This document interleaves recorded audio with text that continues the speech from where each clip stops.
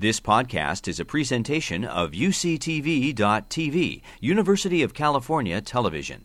Like what you learn? Help others discover UCTV podcasts by leaving a comment or rating in iTunes. Thank you very much. I'd like to welcome you to this discussion of high-efficiency power electronics. This is a very interesting topic, partly because high-efficiency power electronics appear on both supply and demand sides of the energy equation.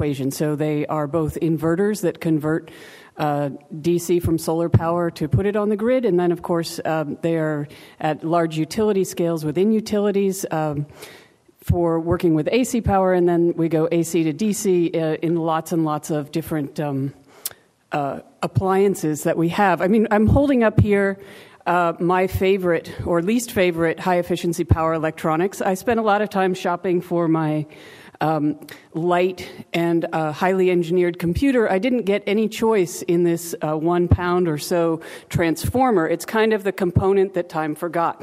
And that's actually what we're going to be talking about today, because there's a huge transformation going on in the field of high-efficiency power electronics, particularly through new materials. And this panel is going to have a very interesting conversation about that.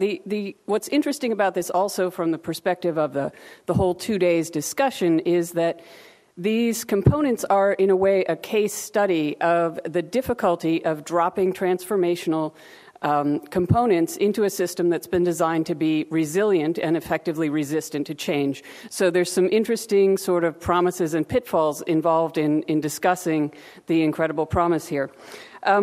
I'm going to quickly, I know that we're up against lunch, so I'm going to quickly introduce the panel and then just let them go. The first person who will be talking, giving us kind of a broad overview of the field and the research and what things might look like over the next 10 to 15 years if everything comes true, is Rajiv Ram. He is a professor in the Department of Electrical Engineering and Computer Science. He's also with MIT. And he served on the DARPA Research Council, and he also was a program director with ARPA-E. He's just a fantastic resource to kick this whole thing off. The next person is Hari Kumar, who is the Vice President of Advanced Technology with Ingersoll Rand. He does strategic technology management for a $14 billion company. And the next person is J.B. Straubel, who is the Chief Technology Officer at Tesla Motors. He's also worked on electric airplane propulsion. With Tesla, he's working on supercharger stations, and apparently as a youth, he outfitted a Porsche 944 with an electric golf cart engine motor. Anyway, and also we have Umesh Mitra, who is a professor at UCSB in electrical and computer engineering.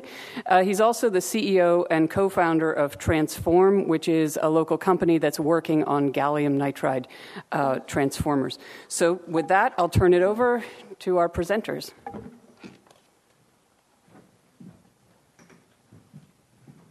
All right, thanks, Lisa. So now I'm back full-time at MIT after spending 2.5 years at ARPA-E. And so at ARPA-E, one of the things that I was responsible for doing was being the electrical engineer in the house. And one of the questions that I always got asked is, why does the Department of Energy really need to be funding power electronics? And that was one of the very first things that I basically tried to address. And so the argument basically has to start from just looking at electric power just in general. We know that if we take a big step back, that electrical power basically generates a large fraction of the greenhouse gases in the United States. And that's primarily because of our reliance on coal. If we look forward, we know that the electricity sector is actually growing quite rapidly in terms of comparing it to the energy consumed in buildings versus the energy consumed in transportation, as we see a lot of those other loads basically turn towards electricity. Now, one of the things I'd like to do, just since I'm the first speaker in the panel, is actually just take a minute and kind of define power electronics a little bit. As a place to start. So I kind of think of the power electronics as basically being the transmission. It's the thing that fits in between the power source and the load. And so very much like you would have a car, it's really the transmission that goes in between the engine and the rotation of the wheels that gives you traction. And so systems that don't have power electronics, that consume electricity, are very much like cars that basically don't have transmissions, right? So basically things that you can always basically only have one gear that you're driving in. So imagine that you drove here to this meeting today only driving in fourth gear. And you can imagine how that would improve, the impact of that on your fuel efficiency and your drivability if you only had one gear. And it seems kind of far-fetched that if we've got electricity, what kind of electrical systems do we have? What important loads are there that basically don't have electronics in them? And it turns out there's a large number of loads, and I think all of us have these loads in our houses today. So if we kind of look at motors without power electronics, these are motors that basically only have two states, on or off. They basically work in simple ways. So the compressor motor in your air conditioner is an example, right? You guys have all heard of the compressor go on, the compressor go off as you basically try to maintain a certain temperature. Your refrigerator does the same thing, and these represent some non-trivial loads inside buildings, right? A significant fraction of your building load. This also happens in industry, so process pumps. So there are a large number of pumps that the way you basically control you tie together the spinning of the motor to the movement of the fluid is basically with a gearbox. And so you lose energy in basically all the mechanical friction inside that system. And of course, my favorite example is a louvered fan. So if you're basically trying to dry something, instead of being able to have electronics that can change the rate that you actually spin the motor of the fan, what you do is you basically stick a louver on it to basically block the wind. And so obviously that's the least efficient way. So the idea of basically electrical systems that effectively don't have a transmission, that always are stuck in one gear, really is reality. It's a transformation that making these systems smarter, introducing power electronics is something that's been happening over the last 10 years. And so what does power electronics do? So we have examples of doing AC to DC conversion, DC to DC conversion in mobile devices, DC to AC for going from solar power back to the grid, the 60 hertz, and AC to AC for converting the rotation, the electricity generated by the generators in a wind turbine to the 60 hertz in a grid. So how do we kind of look, if we look forward a little bit on this technology, today about 30% of all electrical power flows through some form of power electronics, and that expectation is that more power will basically be flowing through some form of power electronics. Why do we expect that? And so we expect that because if we look at various sectors, so if we look at electricity, about a third of the electricity in the United States is consumed in residential, a third is consumed in commercial application, business applications, and a third is industrial. So if we look at about 19% of commercial and residential is lighting. And of course, we can see that we're going from a world where we've got incandescent light sources that has a filament that plugs directly into the electricity grid to smarter devices, moving to LEDs where you actually need electronics to convert from AC to DC. Today, really you basically would be hard-pressed to find a power electronic chip that can high energy efficiently convert that AC into DC, and about 30 to 50% of the cost of a luminaire today is the power electronics. If we look at other sectors, so industrial, about 65% of industrial electricity consumption is the pumps and the motors, the fans that are inside that, and they basically represent a significant amount of the energy consumed in the industrial sector. And about 20% of all of that energy in the United States is basically lost to some form of mechanical throttling, right? The examples of the gearbox or the louver. And then, of course, we're seeing other sectors that are actually becoming electrified. The best example of that is looking at electric vehicles and hybrid electric vehicles. And if we look today at buying a hybrid electric vehicle, about 20% of the material cost is the power electronics. It's the next thing after the battery, typically. So that's the inverter and the charger that's inside here. So you can sort of see why power electronics is actually becoming important. Now, historically, power electronics has been an area that there's been very little investment for commercial applications. So if we look to the left, that's basically showing you an example of that power brick. It's a typical power density. This is a pretty good power density, 100 watt per cubic inch. And what we're showing on the right is an example of the same supply, 20 amps, research that we funded at ARPA-E. It's basically resulting in chip-scale power supplies. So innovation, because this is a gallium nitride on silicon technology, new magnetic components, new packaging technology, being able to do chip directly on package, and new circuit topologies, these coupled flux inductor topologies, allow you to basically get to 1,000 watts per cubic inch in a power supply, a dual-phase power supply that's smaller than a quarter. Right, so what we're seeing is basically making that, the power supply that Lisa held up, basically making that invisible, and simultaneously making it more energy efficient and easier to produce at large volumes. Another example is this is another project we funded at APEI. It's a 5 kilowatt inverter, and it's an inverter that's basically about 7 inches across. And we see that in the relatively not too distant future, we can imagine something about the size of a deck of cards that can basically handle about 10 kilowatts of power. And so that basically means you can actually handle all the power processing needs of a large home or small business in the United States with an inverter that's about the size of a deck of cards. This one's actually about 97% efficient. It's a real device. It uses, again, wide bandgap semiconductors and novel magnetics to be able to realize that. And then my last example is actually being able to go to even higher scale. So this is a year ago, this was the highest voltage transistor that had ever been made. Another example of wide bandgap semiconductors. On that fingertip is a 15 kilovolt transistor that basically can manage on its own about a megawatt of power. And so you can see that you can massively change the way that we manage the grid if we have electronics that are actually working at grid voltages. And today, these transistors are now working at voltages on the order of 18 kilovolts. So what's the impact of some of these systems? If we look at this, we can take a 1 to 2 megawatts. This is sort of our picture of how the grid looks, right? It's a 35-ton of magnetics that are basically working at 60 hertz. There's almost no electronics inside that. If you basically add power electronics to this, you can basically up the switching frequency to 20 kilohertz. All of a sudden, your magnetics get smaller. Now your transformer is 450 pounds. You go a little bit faster with better topology, new materials. You can basically drop that down to 100 megawatts. So for those of you who were at the ARPA-E Innovation Summit in Washington, you saw several examples of systems, megawatt-scale systems, that basically fit inside a suitcase. There were 2 of them that our researchers basically brought in the back of their cars as demonstrations of real systems that can actually handle megawatt in a modular sense that are on the scale of rack-mounted components. Now, of course, there's an advantage. And so the other thing that you notice is actually going from the 35 tons to the 100 pounds. Obviously, the system's getting cheaper because you're replacing the cost of copper and steel with higher performance materials, but much smaller volumes. But the other thing that's happening is the efficiency is increasing. The highest efficient device that I'm actually showing on this graph is actually the 50 kilohertz device. That's got more than 99% conversion efficiency through that power electronics component. The other thing is that now, whenever you've got power electronics, wherever you've got electronics embedded in your system, you basically have a chance to be able to couple that with controls, to couple that with algorithms, to be able to make your system smarter.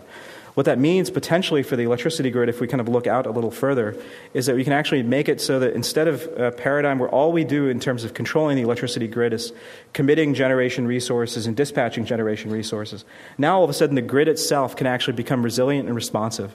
You can have a grid where you can actually route electrical power actively. If your transformer, not only does it become smaller by the addition of electronics, but it becomes smarter. It becomes a valve, or it becomes the equivalent of a router. And so you can imagine being able to make a grid that's more resilient. It's more resilient to fluctuating generation, right? For example, from renewables, you can actually route power over large geographic areas and basically average out those fluctuations.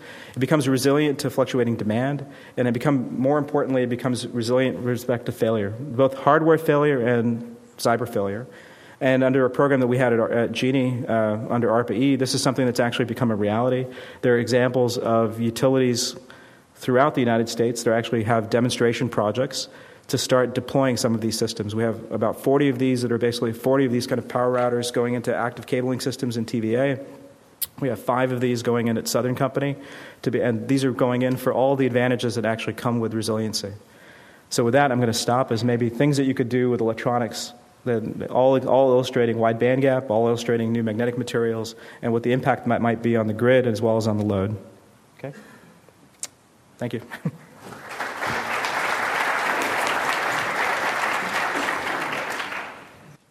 Good morning, everybody. I'd like to thank the organizers for having me here, and I really enjoyed the last 2 days of learning a lot, and I built a lot of new friends as well. So I'm here to share a few things on power electronics and air conditioning and refrigeration. Professor Ram just highlighted how this portion of the sector is a little behind in catching up, and we have some areas to catch up with. Ingersoll Rand as a company, it's a 14-odd billion listed company. We have multiple brands within Ingersoll Rand. Ingersoll Rand as a brand is in the industrial compressors and tools. In fact, that area has progressed pretty well in adoption of some of these power electronic tools as part of industrial processes. We also have Trane, which is an HVAC, air conditioning, heating, refrigeration company in residential and commercial applications. And we have Thermo King, which is a transport refrigeration company for moving large trucks and trailers and so on, as well as bus air conditioning. We have a brand called Club Car, which most of you might be in golf courses. Ironically, with no offense to Tesla, we are one of the world's largest electric vehicle making companies, but they're all on golf courses and they're on deep lead-acid batteries waiting for more innovation from people who spoke in previous panels and maybe in this panel on new battery technologies. And then, of course, we have Schlage, which is a security business, which is really moving very rapidly into electronic transformation. So one common theme across a lot of these brands is the transformation from traditional mechanical company to an electronic and electromechanical and maybe even off on the web kind of company, which is what is happening to security, largely. And as we make this transformation, how does the culture of a company which is traditionally routed in mechanical design systems make that change? And what would be the need from the electronic innovators to kind of adapt in order to move the industry even faster? It's a wordy slide, but I'm just going to highlight a few points. If I look at the mega trends of what's happening, and we heard across the last 2 days, if we look at energy efficiency, which is clearly a focus area, and what implications does that have to HVAC, and more specifically into power electronics. So part load efficiency, and Professor highlighted about a compressor going on and off instead of adapting to part loads.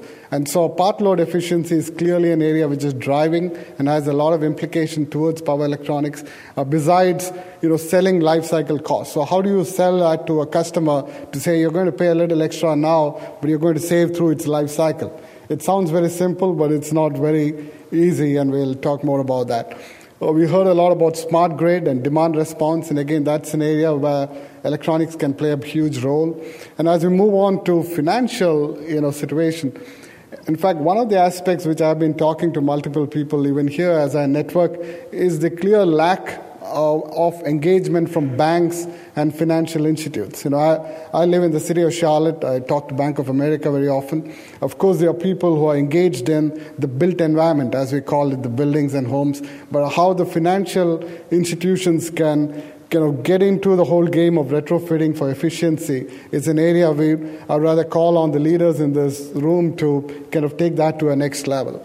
As we move on to regulations, of course, that's an area which all of us are deeply engaged on through the area of refrigerants. And in fact, a lot of progress has been made in those component technologies to even move to things like carbon dioxide refrigeration, as an example. But from an implication to our industry, life cycle assessment is something which has almost become mandatory in our field. And so life cycle selling, again, back to part loads, is a very important part.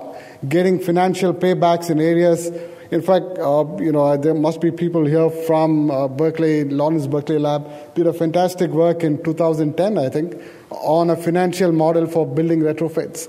And none of the districts in the U.S. adopted it, but guess what? Singapore government is playing on that book by the page. And that's an area we have moved quite a bit in adopting power electronics in areas like Singapore, and clearly maybe areas in U.S. have to catch up. Emerging markets in general, again, lifestyles are changing. You will hear more words on, power is not very clean. At the same time, food wastage is a very prevalent thing in places like China and India. So how do you do with minimal power or unclean power and still do a better job on food processing? Even adopting technologies from solar and other associated areas is critical. But there are a few challenges as we integrate it. And again, I was talking to some of the LED companies just now in a break.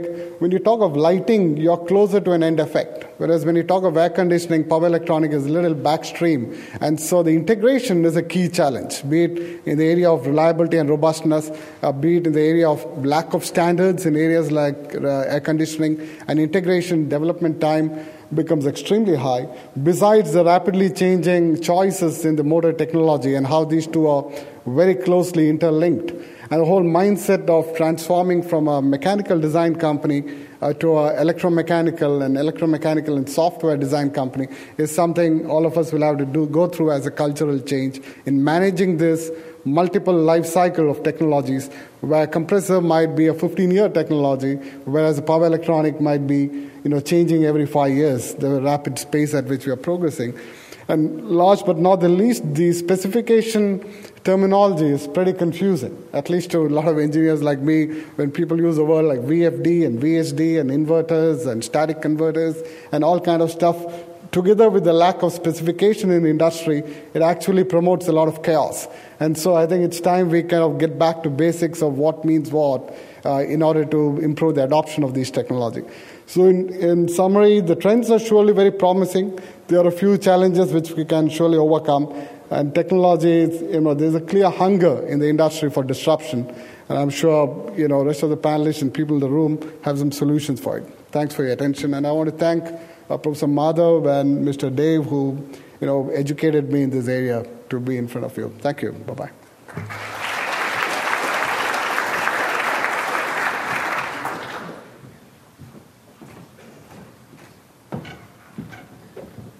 Good afternoon. My name is J.B. Straubel, CTO at Tesla Motors. And certainly our perspective on this is transportation related, but power electronics in transportation and surrounding the transportation market actually goes quite a bit upstream as well when you think about chargers and then where that energy comes from.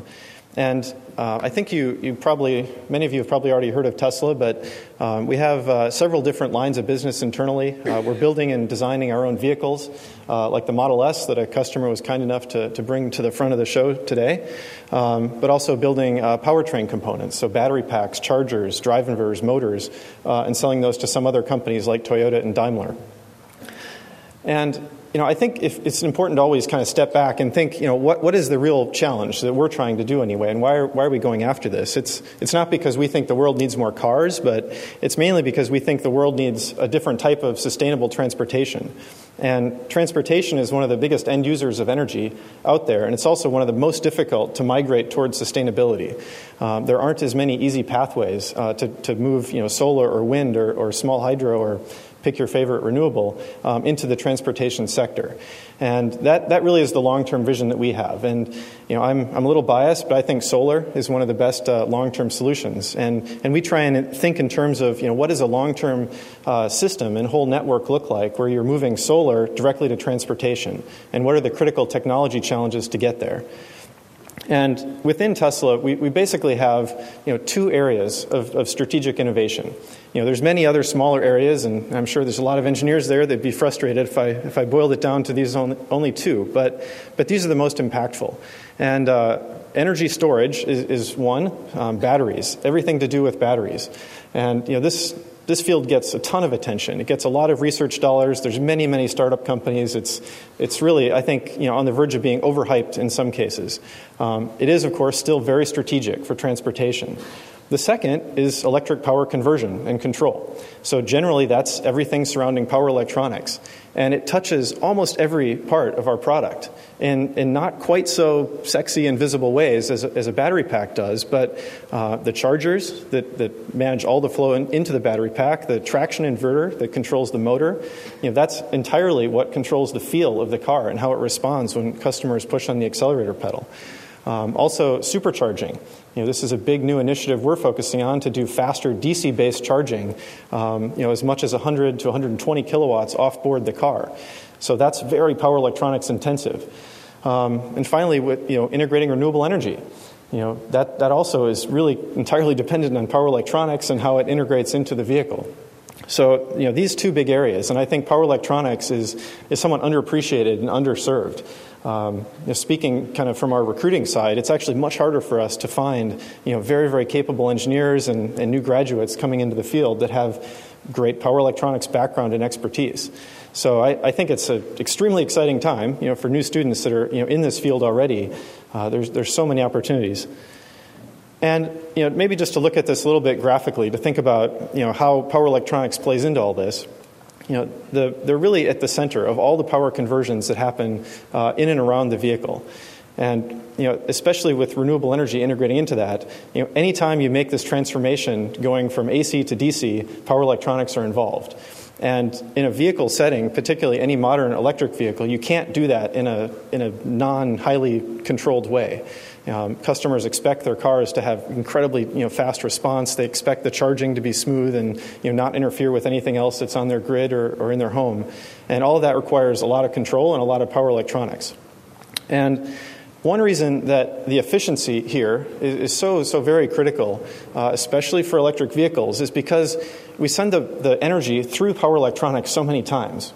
Professor Ram mentioned that 30 going to 80% of the total electricity generated goes through power electronics, but the electricity going into an electric vehicle, especially if it came from a renewable source, might go through power electronics as many as 3 to 5 times. So you have this sort of 3 to 5 time multiplier on that efficiency. 90% efficiency isn't anywhere nearly good enough. You've lost almost half of your power if that's the case. And if you look at kind of this flow of energy here, solar comes in as DC. It has to get inverted, so it can go back onto a grid. That's one power electronic stage. Then it either goes to the house or back onto the grid. Eventually it goes through a charger, back into the vehicle, stored in the battery. Then it goes through a drive inverter to get inverted back to AC to control the motor. And if you're driving around in the car and using regenerative braking, you might have a whole other 2 transformations where the energy comes back, through the motor as a generator, back into the battery pack, and then you use it again through the drive inverter. So, that's a really, really kind of convoluted energy flow, but it's incredibly dependent on efficient power electronics. So these have to be, high 9s. You need to be in the, well above 95% to have sort of viable energy flows here that don't just, eat up all the efficiencies in trying to have an electric vehicle in the first place. And, just to focus on a couple of the areas that we look at for improvement, some of the most critical R&D areas surrounding power electronics, efficiency is definitely number one. And it's not just because of the energy savings, but it compounds into a lot of other areas of improvement. And the second would be controls and software. Power electronics are integrally linked, with microprocessors and the software that controls them. A transistor that can handle power isn't very useful unless you know exactly what to do with it. And that field is still evolving, and it's still really very young when you think of all the different ways that power could be controlled more efficiently. And the final really comes down to more materials challenges, pushing to higher operating temperatures, pushing to higher power densities, better reliabilities, lower cost. And those things are really targeted more at the device level, thinking of how do we do better material science and processing so that we can have fundamentally better devices that can be married with better control. So that's kind of a quick overview. I also, thinking about this efficiency compounding, this is one that, to me, I think isn't very intuitive to people, but efficiency has so many positive feedbacks, especially in a vehicle. And the first is that you can get higher power density. Something that's more efficient generates less heat, so it can actually be physically smaller without overheating. That's a nice benefit if you're trying to package it into a car with limited volume. You can also, of course, get longer range in a car. Batteries are really precious and expensive, so we want to make the best use of the energy that we store. So if we have a more efficient power converter using that energy, we can get a little bit more range or have a little bit smaller battery pack. That also can correspond into faster acceleration. If you have a power converter that's more efficient, you end up wasting less of that as heat, and more of it becomes acceleration or actual useful motion at the motor. On the temperature side, we also get lower device temperatures if it's more efficient, and that tends to promote higher longevity. So you end up with devices that last longer, end up being smaller, and ultimately cost a lot less. It's probably the most virtuous cycle of all the different attributes related to power electronics. So I think it's really key when people are trying to quantify the value or the true benefit of increasing efficiency a small marginal amount. You need to look at the end application and think of all the sort of positive compounding that can go around that. 0.1% improvement in efficiency in power electronics has a massive improvement for us. That's something we would spend a lot of effort and a lot of money to go after. So I won't take up too much more time, but I'll leave some time for questions. Thank you.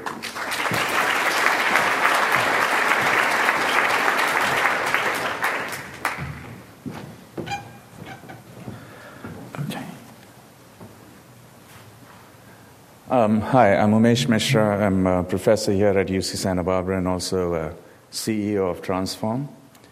And I'm the last after a beautiful talk, so this will go through quickly because I just wanted to set up a few things. Rajiv has done a fabulous job, as has Hari and JB. So anyway, so the heart of all power conversion actually is a switch. That's how we basically do power conversion. And, the switch allows current to flow when it's on, holds off voltage when it's off. Now, I'll take the other tack. Actually, manual mechanical switches are very efficient. The switch on the wall is 100% efficient. But as Rajiv mentioned, it's either on or it's off. So if you add intelligence to a switch, you basically switch them on and off rapidly. That's how you add intelligence, like you do in a computer or anything else. And when you switch devices on and off very fast, you end up actually having losses, or things don't become as efficient as before. For that, go touch a dimmer switch on the wall. It'll be warmer than a mechanical switch, and a dimmer switch has some intelligence. So in my view, gallium nitride-based power conversion, obviously I'm the CEO of a company that does gallium nitride, so that's the answer by definition. Okay, and the answer basically is gallium nitride is a material which actually is it's quite a remarkable material. It's the same material that's used in solid-state lighting, so it has now a very broad footprint. And it's low loss when it's on and holds high voltage when it's off and can be switched rapidly. So gallium nitride is basically what we're all about. I won't spend much time on this, but just leave it to, and this is similar to Rajiv's slide, but what it says is that conversion losses basically uses up about 10% of all the electrical energy that is generated in the country today. And that's enormous, right? And that's equal to all the energy that is generated by renewables today. So it's like pissing away all the good energy that you have in just converting it to a useful form of energy, which is, we'll all agree, is not kind of a good thing to do. And so as we deal with this problem, I think there'll be multiple benefits, as JB mentioned. I'm saying Transform could, this is a slide I just snuck in, so anybody who does this well could reduce total energy demand by over 10%, which is $80 billion in annual energy cost these losses have to our economy, and 600 terawatt hours of energy is saved, which is 500 coal power plants equivalent. So this is, imagine just having 500 coal-powered power plants just turned on to supply losses. Okay, it doesn't do anything, it just supplies losses. Pretty nasty stuff.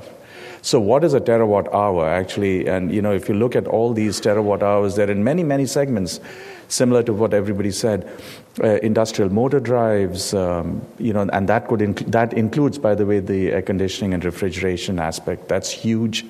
Data server power supplies, this is growing like crazy, both to do search and stuff like Google does, like what Oracle does, but also Facebook and social media. They all use massive server farms. Solar inverters, I agree with JB. I think solar is a very cool technology, and solar inverters actually play a critical role in the full system cost, significant roles now that panel costs are dropping so dramatically. And electric motor inverters, this is growing very, very fast. It's a small number now, but it'll become a large number in the future. So what are all these terawatt hours actually? And this is just a tongue-in-cheek slide, but it defines what a terawatt hour is in a way that we can understand. San Francisco actually consumes 6 terawatt hours of energy. New York City does 50. Vegas consumes 33 terawatt hours of energy. The whole United States, the western United States, consumes 270 terawatt hours of energy. This is half the total energy we lose in power conversion. So you can imagine what the scope of this problem is. It's not sexy at all because it's hidden, as has been mentioned by Hari and others. It's a hidden thing. It's at the back, but it's what makes we have to tackle it because it's so important for basically all aspects of the end result is multiple climate change issues, just size of the unit issues, as Lisa talked about in the beginning. But anyway, let's get to the brass tacks. Here, you can have a great idea, and how do you actually shove it into the market? Okay, that's very hard. I'm telling you from personal experience, it's very hard. Okay, and what you need is investment first to make the technology market ready. So we have money at Transform from venture capitalists and from ARPA-E, from the Office of Naval Research, and from the Innovation Corporation of Japan, which is a Japanese sovereign fund.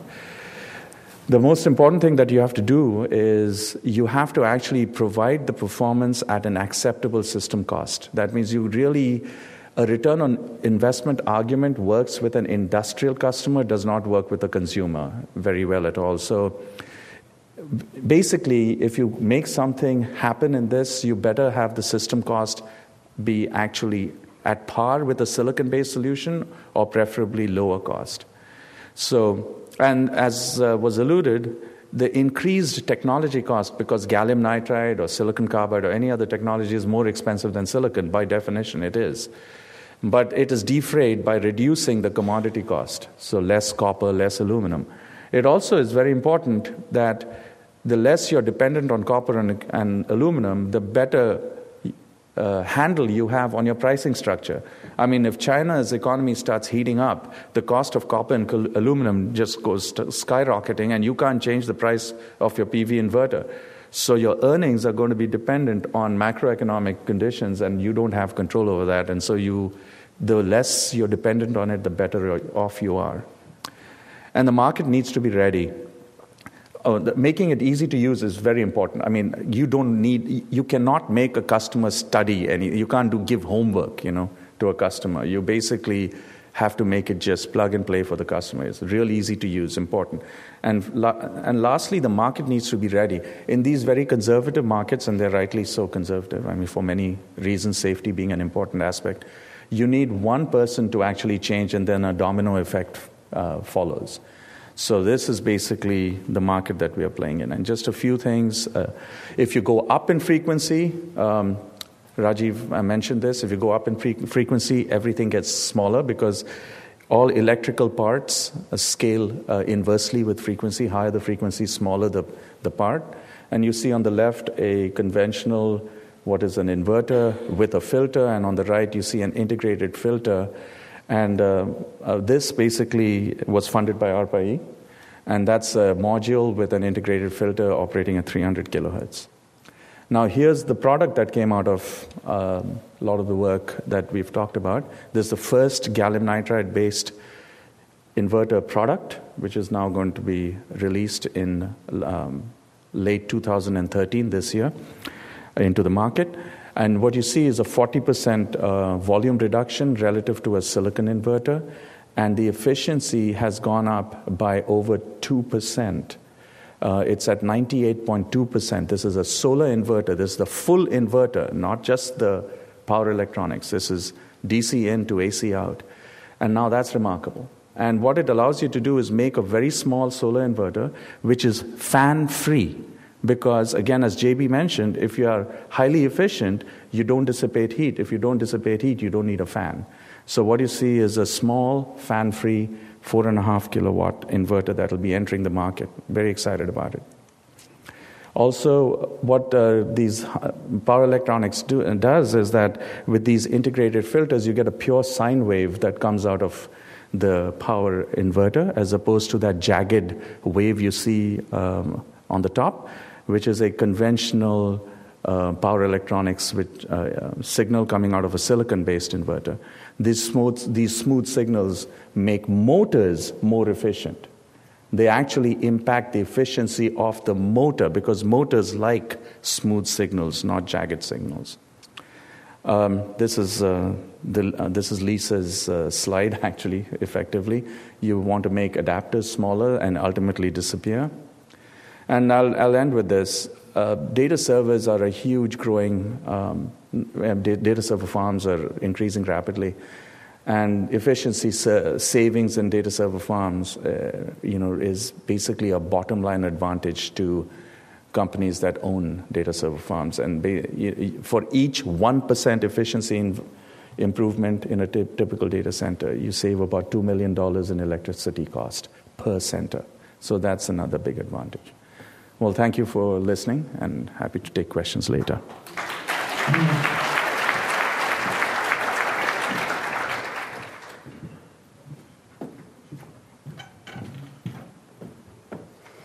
Thank you. That was an excellent panel. I hope we're on the well on the way to making high-efficiency power electronics sexy, because that seems to be one of the issues.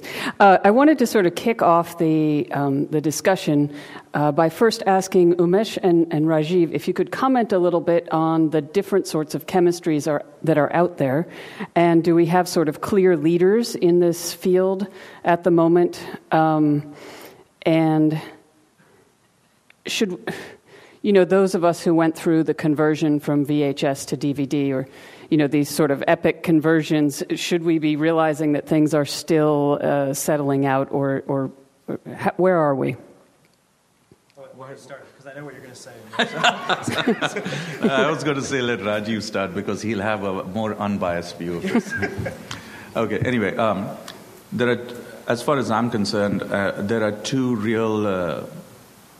chemistries, as you call them, two materials that actually have promise. One is silicon carbide, and the other is gallium nitride. And the way I look at it is that the marketplace is, you can split the market into two.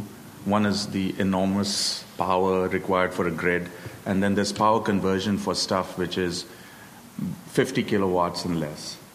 And in the 50 kilowatts and less, which is most of the market, I think gallium nitride is the dominant player. I'm pretty confident that that's not a unbiased view. I think we'll take over everything, but Rajiv, will you give us a... I guess just to give you context, so in 2009 there were no companies selling wide bandgap switch transistors, right? So you could buy a diode out of a wide bandgap material, but you couldn't buy a transistor. Today we've got more than a dozen companies. Probably a dozen on the nitride side, easily a dozen on the silicon carbide side. So I think the world has really changed in terms of the transistor side. I think if I look at the most successful device, it's probably the silicon carbide diode. It represents something like 80% of power supplies that go into servers. Yes. And I think it's also an important chemistry in that sense. I think there's something like 32 billion hours worth of actually field data on those devices, and they've been illustrated to be more reliable. I guess the other thing I want to complement that is that there are a lot of other new materials that people are investigating. Certainly ARPA-E has invested recently. In the last year, we've actually started looking at a lot of other new trajectories as alternatives to gallium nitride and silicon carbide that might have ultimate lower costs. Things like aluminum nitride is a possibility, zinc oxide, things that might fundamentally be able to be grown differently in bulk. But I want to also add that if you look at a power electronic component, it's important to realize that, while we've been talking mainly about, I guess Umesh we've been talking about switches, equally important to the performance of the device, if I look at any innovation that's really come out on the product side, it's really been held up by four different things. And that's basically been the switch, the circuit design, the package, and the passives. And if I look at the passives, that's all new material. Today, all of the magnetics, all the transformers and inductors are only made out of ferrite and steel, right? And that's going to change. That's going to change dramatically. It's a little further behind in terms of investment because it's really something that's specifically targeted to the power sector. But there will be a large number of new alloys that come on the market, that are coming on the market now, that are really enabling a lot of these applications. I think even if to basically kind of realize the ultimate performance of gallium nitride and silicon carbide, I think it's well understood that we're going to need new magnetic materials, new passives to support that. And just a small addition, I completely agree with Rajiv, but speaking as a transform person, the only thing we can sell is stuff which already, where we have done all the work, not only made the switch, but we've actually done the circuit design. We have actually innovated in the package, and then we sell the whole solution so that as far as the customer is concerned, it's basically a black box that is easy to use. So thank you for raising this issue. You just can't do one thing. Mm-hmm. You got to solve the problem for the customer. And there are new materials in all those areas. Mm-hmm. So it's this highly fluid sort of area that you're moving in your area, but then you're dropping it into big things like refrigerators that have to be able to run 24 hours a day for 10 years without hiccuping. And I wonder if, and cars are sort of another level of safety and performance. And I wonder if Hari and JB could kind of talk about, if someone came to you with a perfect box that's going to give you an increase of 2 or 3% efficiency in a transformer, what's going to keep you from throwing it right in? And how long an adaptation time are we talking about? If I might start? Sure.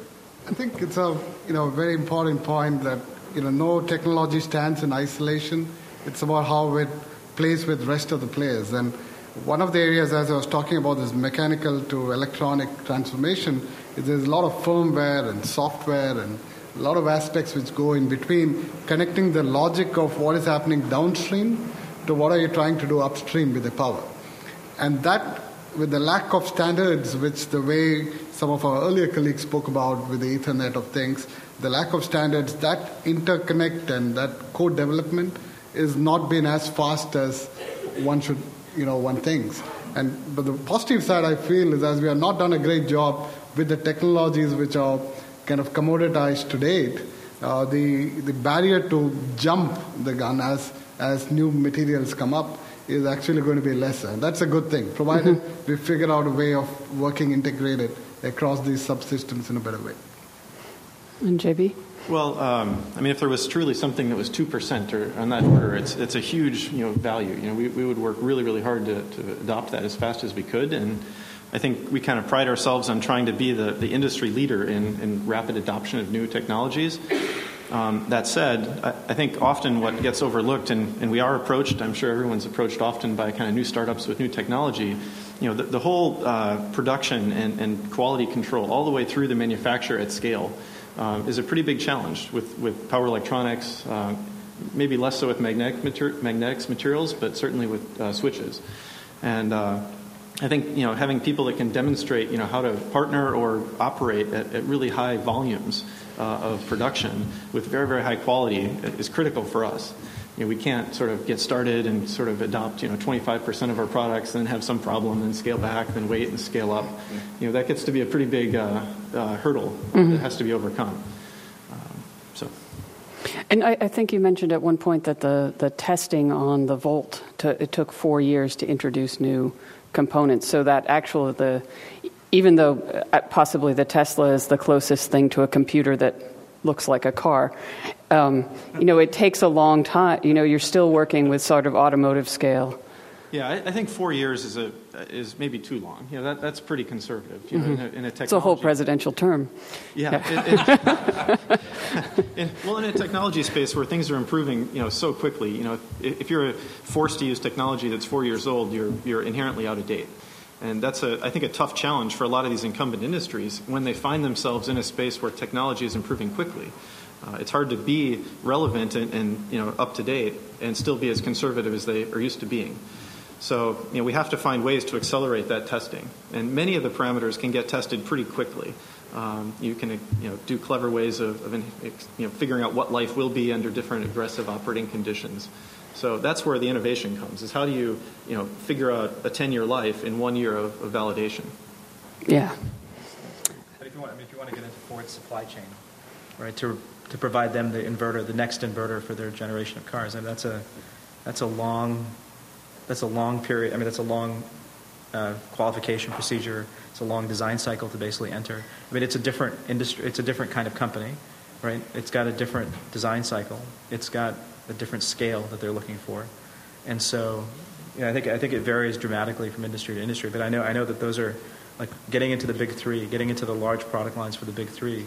Just looking at their design, looking at the wins that our companies basically had to get in order to be able to be designed in those are long time scales, like 7-year time scales. I think the challenge is that automotive companies, the big three or other European automotive companies are used to working on a time scale that's so much longer. and they're not used to working with power electronics or software or motors or batteries at all, for that matter. And they're sort of coming into it now and getting programs going at scale, but the supply chain is still the same supply chain that buys plastic bits and metal stampings and seats and tires and brakes. And those things don't innovate very quickly. You can afford to have a 4-year qualification time frame for a new brake component supplier, because it won't be that different 4 years from now versus what you bought 4 years ago. But with power electronics, I think, especially in batteries as well, they've got to find a way to speed that up with technology-relevant things. I think I was trying to comment on this coexistence of multiple technology life cycles, and I think that's going to be reality. And in our earlier work we did on security products, where you have so much of electronics getting onto your home lock, the lock may not be changed for 10 years, but maybe you might upgrade the electronics. And someone asked a question yesterday on design for sustainability, and that might be something we may have to kind of embrace, as to how do you co-design multiple life cycles that even through the development you're ready for new technologies. And I don't think we have a ready solution, but we've got to question our design practices in that regard. And if I just may add one thing, to put a positive spin on this, I mean, Tesla is obviously, that leader, the industry leader that can cause a domino effect. That's that I was referring to. But luckily, in power electronics, there are other markets which are very fast to adopt, and they are like gaming, right? I mean, doing PC gaming, Xbox, all this kind of stuff requires efficient power conversion, and they are all about hot new stuff, and you can sell. So you got to find markets where there's less resistance, while you build on relationships and enter markets where there's more resistance. I think this is such an interesting case of what happens when you bring something out of the lab and into the marketplace, and all of a sudden you have to think like a gamer, think like an HVAC guy. And I mean, the span between those two industries is so enormous that it's really interesting. I want to get to audience questions in just a second. One of the things that's been coming up again and again through this conference is how do we sort of keep the efficiency and gains and the jobs themselves in the U.S.? And there's a lot of different ways of looking at that. I mean, obviously, the more of these power electronics that are rooted in the U.S., we are saving that energy. But how does the job situation shake out, or do you have thoughts on that? And I bring this up in a way because we have been talking about solar and batteries. Batteries in particular, they thrive in countries that have a strong subsidy program, and so it's been hard to. There's a political component to the building of some of these technologies in the country. So maybe somebody can go with that. Sure, I can jump in. I mean, at Tesla, we do build all of our power electronics in the U.S. It was not maybe the obvious choice in the beginning, but I think as long as you're trying to do fast innovation on the same product cycle and innovation into the manufacturing process as well, that really benefits you being close to your final product assembly and your customers, and where your engineers actually are. So I think that's probably the key, is trying to make sure that we stay focused on the innovation more so than just reducing labor content. Labor content in power electronics is not a big driver in most cases. Even especially in the newer materials, it's even less really pure materials content. It's more sort of highly processed materials or software development. Those kind of things are natural job creators right here. So I think biasing products to really have more focus there is the key. Essentially, you're embedding kind of service industry software within the electronics. In a way, you're creating a different sort of product than pure manufacturing. Yeah, it's really, I guess, focusing more on the innovation and development, and those are in a lot of cases, I think, the really valuable jobs, and it's really what creates relevancy and keeps the product improving. That if you focus more development into better software, that tends to increase efficiency a little bit higher, and it tends to certainly have a product that can be more competitive. All right, other thoughts? So So at ARPA-E, we had an interesting perspective on this because by our mandate was to basically support the U.S. economy and to support the jobs. And so one of the requirements that we had, it was actually embedded in all of the contracts, is that all the manufacturing for all of the power electronics across the several dozen programs that we supported all had to be done in the United States. And so all of those companies, Transform, Cree, all of those companies basically manufacture in the U.S. Those are all U.S. jobs. I guess the thing that I would stress is that there are a lot of drivers to basically making it so that that continues to happen. So one of those drivers is the lead that the U.S. has, for example, in materials like silicon carbide. I mean, we have just an incredible lead. So even though you might buy a silicon carbide transistor made in Japan, the substrate was almost definitely made in the United States. So I mean, that lead is so phenomenally large that it's actually a strength that we can leverage on with the investment that we've been talking about in wide bandgap. I think the other things that the currency fluctuations are non-trivial. I mean, if you look at Toyota, I mean, the investment that we made in APEI for their high power density inverter, that was basically matched by Toyota North America. And the reason for that is they wanted a supply chain that was local to be able to serve their market. They couldn't tolerate the currency fluctuations. It was killing them. And so, we're actually starting to see that their higher-end vehicles, like the Lexus, is basically moving to the U.S. for manufacture, that higher-end electronics is going to basically be moving here. So I think there's a couple of places, a couple of ways you can sort of see that things are going to happen locally in this area.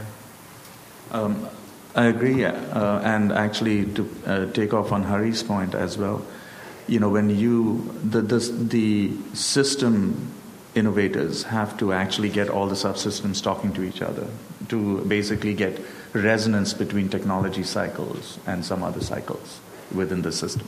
So I think that what happens is that it becomes natural to actually keep the supply chain, the full supply chain, basically local rather than this the economics of the past in other materials. It might still work in other systems, but in this system, you got to really understand all the way from the material to the final packaged part, and then have the cycle of learning be implemented and have it implemented in the correct place. I mean, if I buy something from company X and buy something else and then ship it to company Y and then bring it to company Z, and if the final product screws up, where is the problem? And you can't even solve it. So it's really important to have that full supply chain. So I'm very optimistic of this particular industry having a very large U.S. presence. Interesting. Adding to that, I think it's one of the things to work on further is the availability of talent pipeline. Yeah. Because clearly, as people alluded earlier, this is not as sexy. And I think if the energy is the future and how we can have more trained power electronic engineers in our pipeline in the country is extremely critical. You've been listening to a podcast by University of California Television. For more information about this program or UCTV, visit us online at uctv.tv.